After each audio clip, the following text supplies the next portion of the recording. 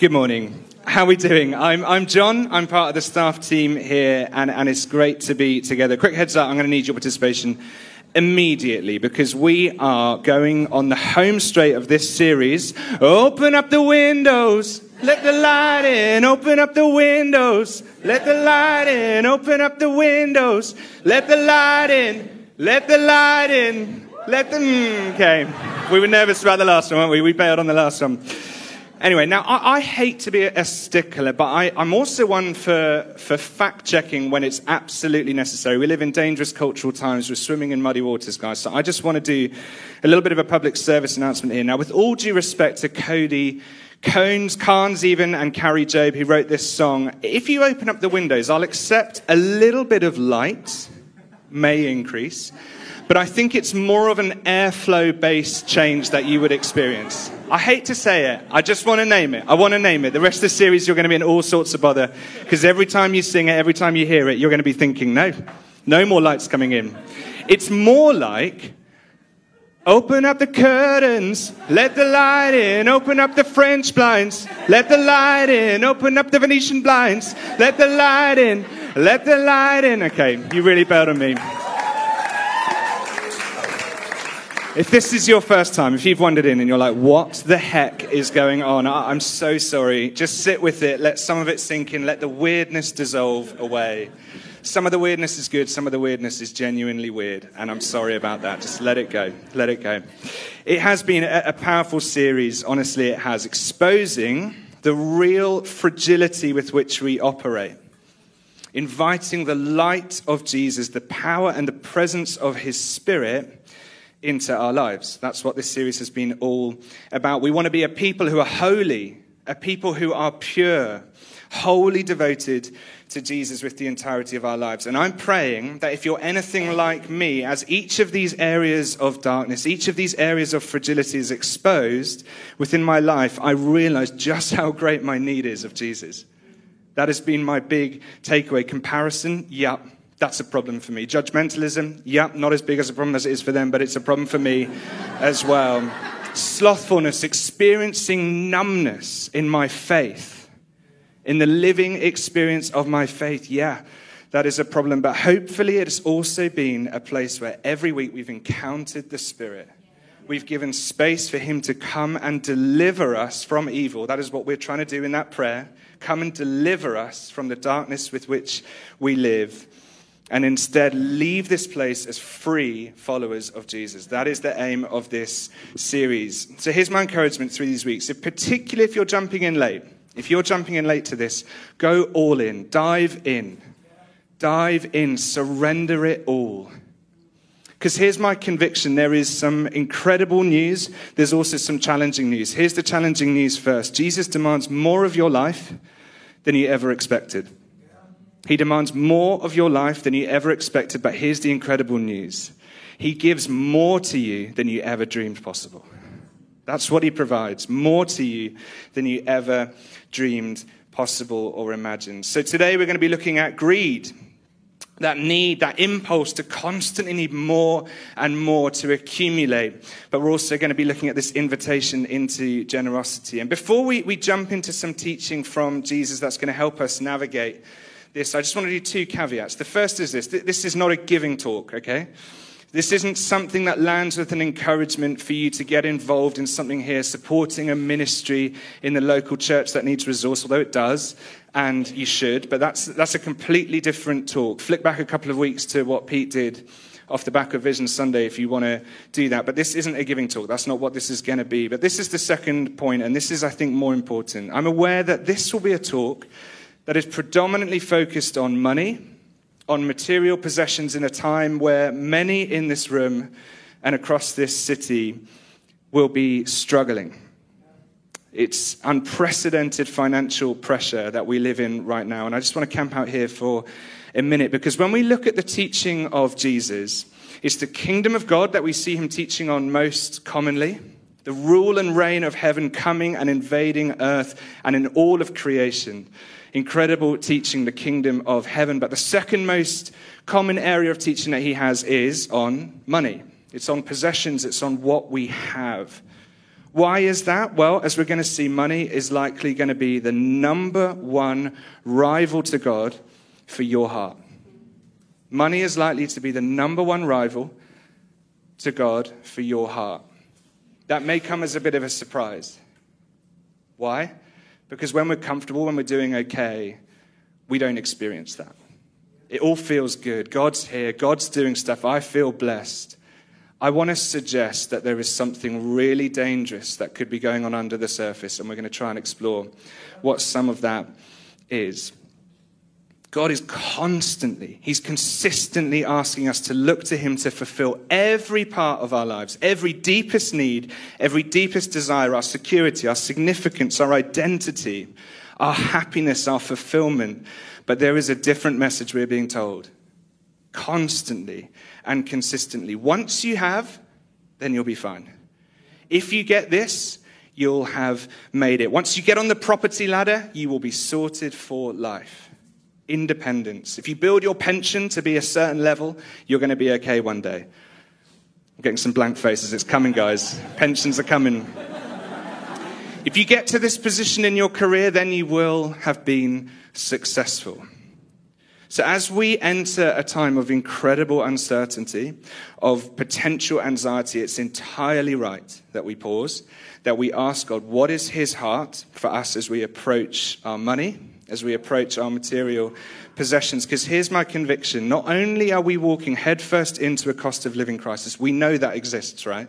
We have the potential to sleepwalk into the middle of a cost of giving crisis. That is the risk that we as the church, that we as disciples and followers of Jesus could sleepwalk straight into just at the point of greatest need for us to face the world with arms open wide.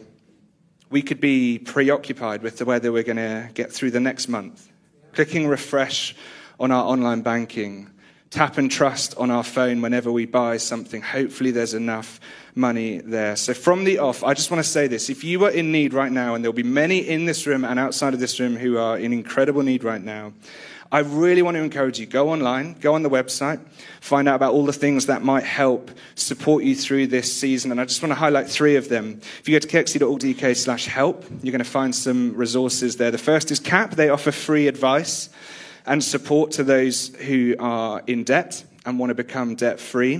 KX Brunch, it's a community cafe, a beautiful community that exists on a Sunday morning where you can have a hot meal every single Sunday within the context of community.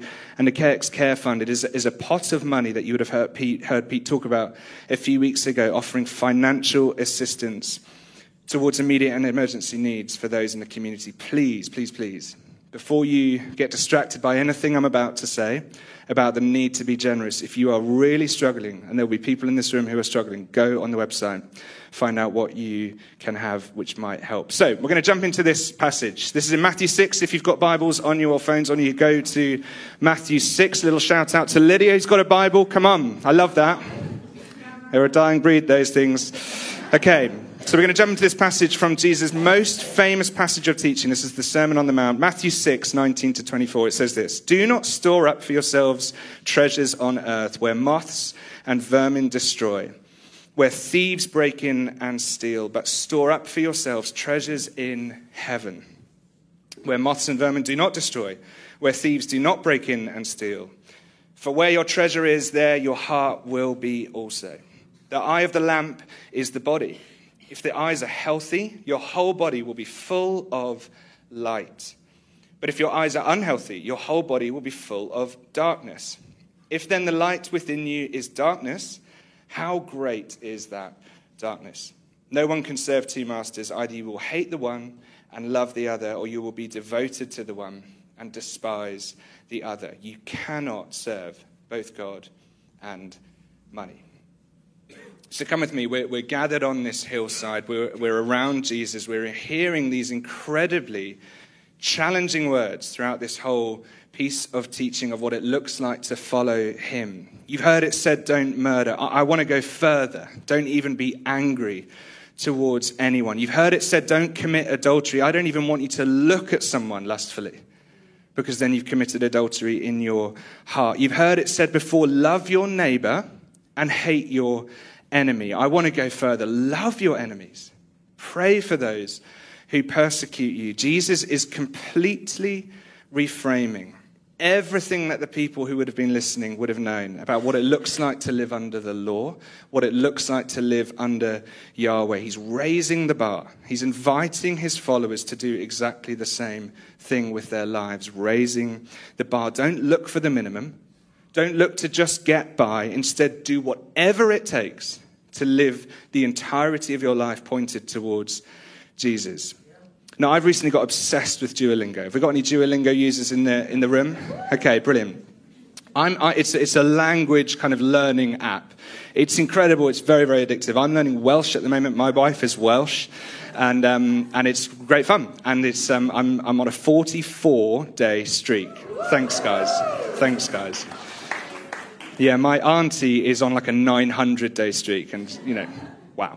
Okay, so here's the thing about Duolingo. Here's where it sucks you in. It's an incredibly clever app. It starts by giving you some basic words, and then you're like, do you want to have a 2-day streak? I'm like, yes, I do. Thank you very much. And then you do day 2, and you learn a little bit more. And then you kind of think, I'm having a bit of fun, but I want to let it go now. And then they're like, do you want a 3-day streak? I'm like, yes, I do want a 3-day streak. And essentially what they do is they invite you into an addiction. It's fantastic. It's absolutely brilliant. It works incredibly well. They've absolutely nailed it, by the way. But here's the problem. In order to keep your streak, you have to keep learning. You have to keep growing. That is what this app is demanding of you. And here's what I've learned, is if you go back to the very beginning and do the easiest words possible every day for 3 minutes, it will increase your streak every day. So I'm not learning anymore, guys. I'm not growing. They literally just say, what's the word for dragon? I'm like, obviously drag. I know that. What's the word for I like coffee? Obviously it's Dwayne Hoffy coffee. Not a problem. I know this stuff. And my streak is going up day by day by day. Here's what Jesus is saying. Nothing to do with Duolingo. Here's what he's saying. Don't operate at the minimum. Don't get by. Why? Because you're not going to grow. You're not going to grow. You're going to stay where you are. Maybe you'll even backslide. I want you to operate in the fullness of what I've given to you. The fullness in with which I've created you to be. I want you to grow. That's what this sermon is all about.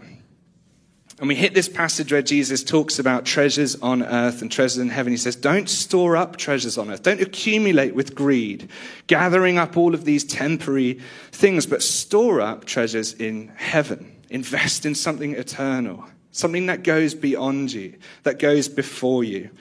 And there are a couple of questions that this passage asks us today, and I just want to sit with this for a little while. Here's the first one. What's the foundation of your life? What sits at the foundation of your life? And secondly, what's the fruit in your life? So firstly, what's the foundation of your life? What is the baseline of the song, if you will, that is playing through your life? What is going to dictate what happens with the rest of the song? What is setting the tone? What's forming the beat? The sound with which everything is going to build upon. Because Jesus is pretty clear here. You can't play from 2 soundtracks. It's not possible. No one can serve 2 masters. You're going to love one and you're going to hate the other one. Or you're going to be devoted to one, you're going to despise the other one. You can't have 2 foundations to your life. What is at the foundation of your life? Honest question right now. Where have you placed your hope? Where is your faith based? Where have you pushed all of the chips on the table towards? Because you can't split them. That's what Jesus is saying in this moment. You'll have heard it said often here at KXC, the story you live in is the story that you will end up living out. What story are you living in? Are you placed in the grand narrative of what God is doing, of the kingdom of heaven advancing, of all creation, the entirety of the cosmos being made new? Are you placed in the story of what he wants to do in your workplace, what he wants to do with your family, what he wants to do with your friends, what he wants to do in your life? Or has God a little character in your story? Does God come and get invited in every so often when you're struggling? God, I need your help today. That's a worthy prayer, by the way, but if it's the only prayer you ask, something is wrong with the foundation of your life. What is the foundation of your life? There's a reason money is such a hit in the teachings of Jesus. It has the capacity to control everything. It has the capacity to stifle our faith, to fuel our fear. It has the capacity to make our world smaller and smaller and smaller, our vision narrower and narrower and narrower. It is powerful stuff. Because as we know, money is a great servant. It can facilitate incredible things, nothing wrong with money, but it is a lousy master. It is a lousy, lousy master. Your world will become very, very small. Thomas Aquinas, who looks incredibly pensive in this picture that's about to come up on the screen, he's also got very large hands, I think, compared to the rest of his body. He's a 13th century theologian and philosopher. He says this: greed causes us to condemn things eternal for the sake of things temporal. Why would we do that? Why would we let the cost be the things of eternity, the things that will last, the things that moths and vermin cannot destroy for the sake of having something now?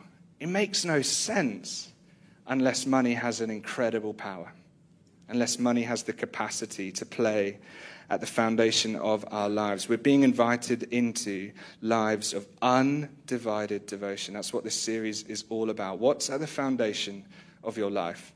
Second question, what's the fruit of your life? And this is a helpful question for us to sit with, because I think greed has this tendency to hide from its victims. Like, I don't know about you, but as we've gone through this series, many of us will be well ready to say, I struggle with lust. I can see that in my own life. I struggle with comparison. I can see that in my life. I struggle with anger, with gluttony. Don't I know it? We can say that we struggle with these things, and we see how it plays out in our life really obviously, really readily. But I want us to really ask ourselves today, has greed taken a hold in my life? Maybe the more obvious question is, where has greed taken a hold in my life? Where has greed taken a hold in your life? The psalmist says this: search me, God, know my heart. That's our prayer today. Search me, know me, test me, know my anxious thoughts. See if there is any offensive way in me, and lead me in the way everlasting. Jesus says, as part of the passage we've read, the eye is the lamp of the body. If your eyes are healthy, your whole body will be full of light. If your eyes are unhealthy, your whole body will be full of darkness. Here's another way of translating these words. If you have that Bible in front of you, you'll see a little note next to it, probably in the translation that you have. Here is that the words that were implied with the language of healthy and unhealthy. If your eyes are generous, your whole body will be full of light. But if your eyes are stingy, your whole body will be full of darkness. How much of your life can be marked out by generosity? How much of the way that you see other people, that you see the world around you, can be marked out by generosity? Generosity of money, generosity of time, generosity of opinion. Are you always the one who's right? Or can someone else in a conversation have a perspective that might be worth something? It might be worth something more than yours. Where's your generosity of material goods, your generosity of spirit with those around you? And I think here there is honestly some incredible news. Because if we go up to the top again, Jesus says this: for where your treasure is, there your heart will be also. If you've ever been here for a giving talk, that giving talk I mentioned a couple of weeks ago, you would have heard Pete use this passage to describe, if you want to see what has gripped your heart, look at where you spend your money. And that's entirely right. But here's the thing. Jesus doesn't say where your heart is, there your treasure will be. He's not saying that your money will follow your heart, although I'm sure that's true. He's saying invest your treasure first and then see what happens to your heart. It will follow. Your heart will follow wherever you are generous. Whatever you look at in the world with generosity through those eyes, your heart will follow with generosity. And this should be incredible news. I'll tell you why. It's because no matter how broken we are, no matter how fragile we feel in this area, however tightly we hold on to material things, Jesus is saying, let the fruit of your life start to influence the foundation of your life. Let the way you live your life start to influence the things that you want to put at the foundation of your life. So here's the encouragement. Start to give. Give. Be generous. Do it indiscriminately. Give to whoever is around you. Give to whoever may be in your company or without. That is the invitation here. You cannot and you will not outgive God. I promise you that. You cannot outgive him. He always gives back. It may not be in the way you're expecting. It may not be financially. That's a very dangerous piece of teaching, by the way. But he will always give back. You cannot give more than God. Be generous. It will lead your heart. That's the invitation here from Jesus. And here's a genuine practical tip that I got taught as a young Christian. Go on secret giving missions.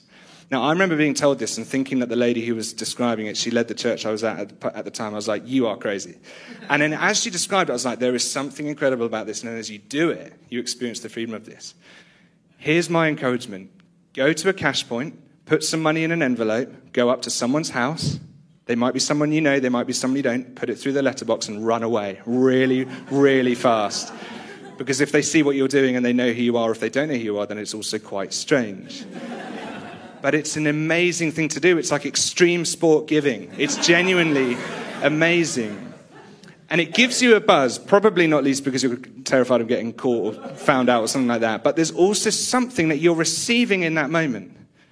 With generosity comes this extraordinary gift back because your heart is being transformed into a generous heart. Try it. Believe me, try it. It's the most amazing thing. I'll give you my address later on. Now, I'm really aware, and I really mean this. I have the privilege of walking through life with many people in this room. I'm aware of this coming back, saying, John, I can't stash banknotes in an envelope. I can hardly get one banknote out of the bank and put it in my own wallet. That's how things are right now. I totally get that. But we're given this beautiful little story of the poor widow earlier in the Gospels where she puts these 2 small copper coins. This is her offering. This is her tithe. This is what she has to give to the temple. And Jesus is standing with his disciples and he points at her and he says, truly, I tell you, this woman has given more than all of the others. They gave from their wealth, but out of her poverty, she has given everything. She has pushed her chips onto this side of the table and said, I'm all in. That's what's being asked of all of us. This isn't about the amount. This is about the posture. This isn't about counting the pennies. It's about being all in with Jesus. And I want to bring you into an experience that I get fairly regularly. And that's whenever something comes into our bank account. And it might be the monthly stipend I get paid. It might be a gift from a family or friend. It might be a pay rise from a promotion when that used to be a thing. And here's the dominant emotion. Here's the dominant feeling that I experience. It's utter relief. It's utter relief. Why? Because financially, however tight things might be, it's a lifeline. I'm through the next one. Wait for the next month to come round. It's utter relief.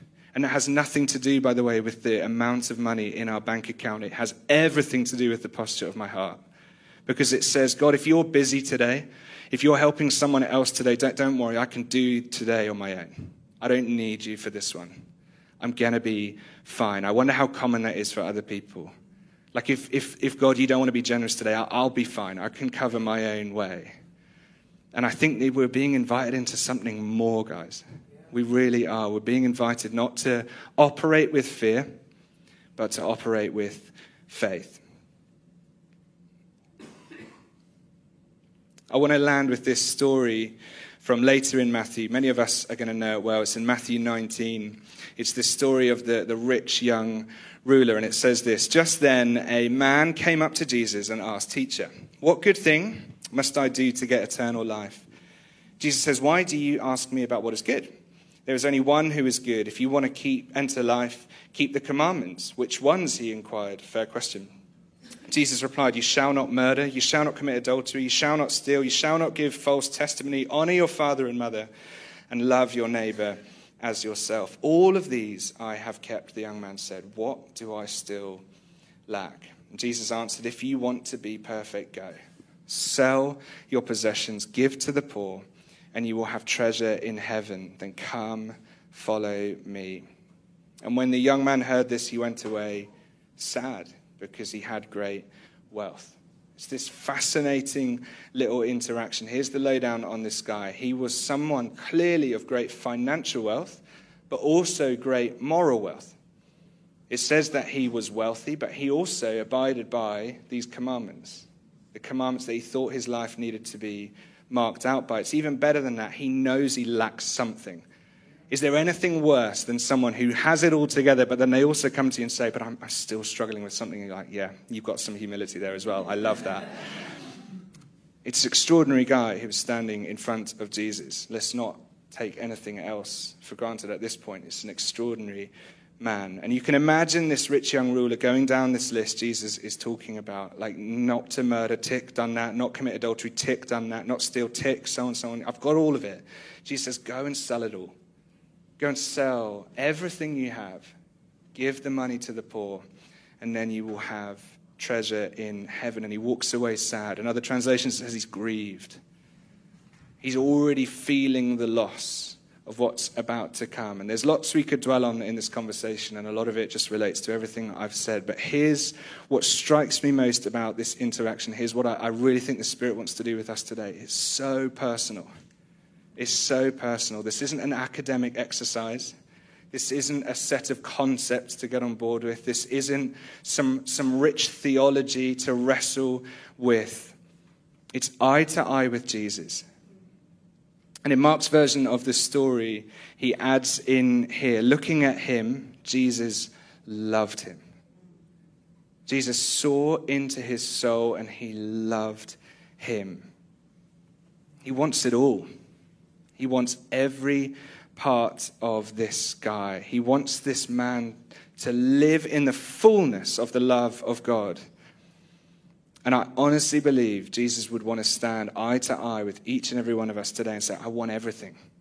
I want your dreams. I want your ambitions. I want your plans. I want your future. Yes, I want your money. But it's not about giving to something specific. It's about the posture you have. Do you look at the world around you with generosity? Do your eyes lead you with generosity? I want you to be willing to part with anything, anywhere, anytime. Why? Because you trust me. You trust me. That's what he wants.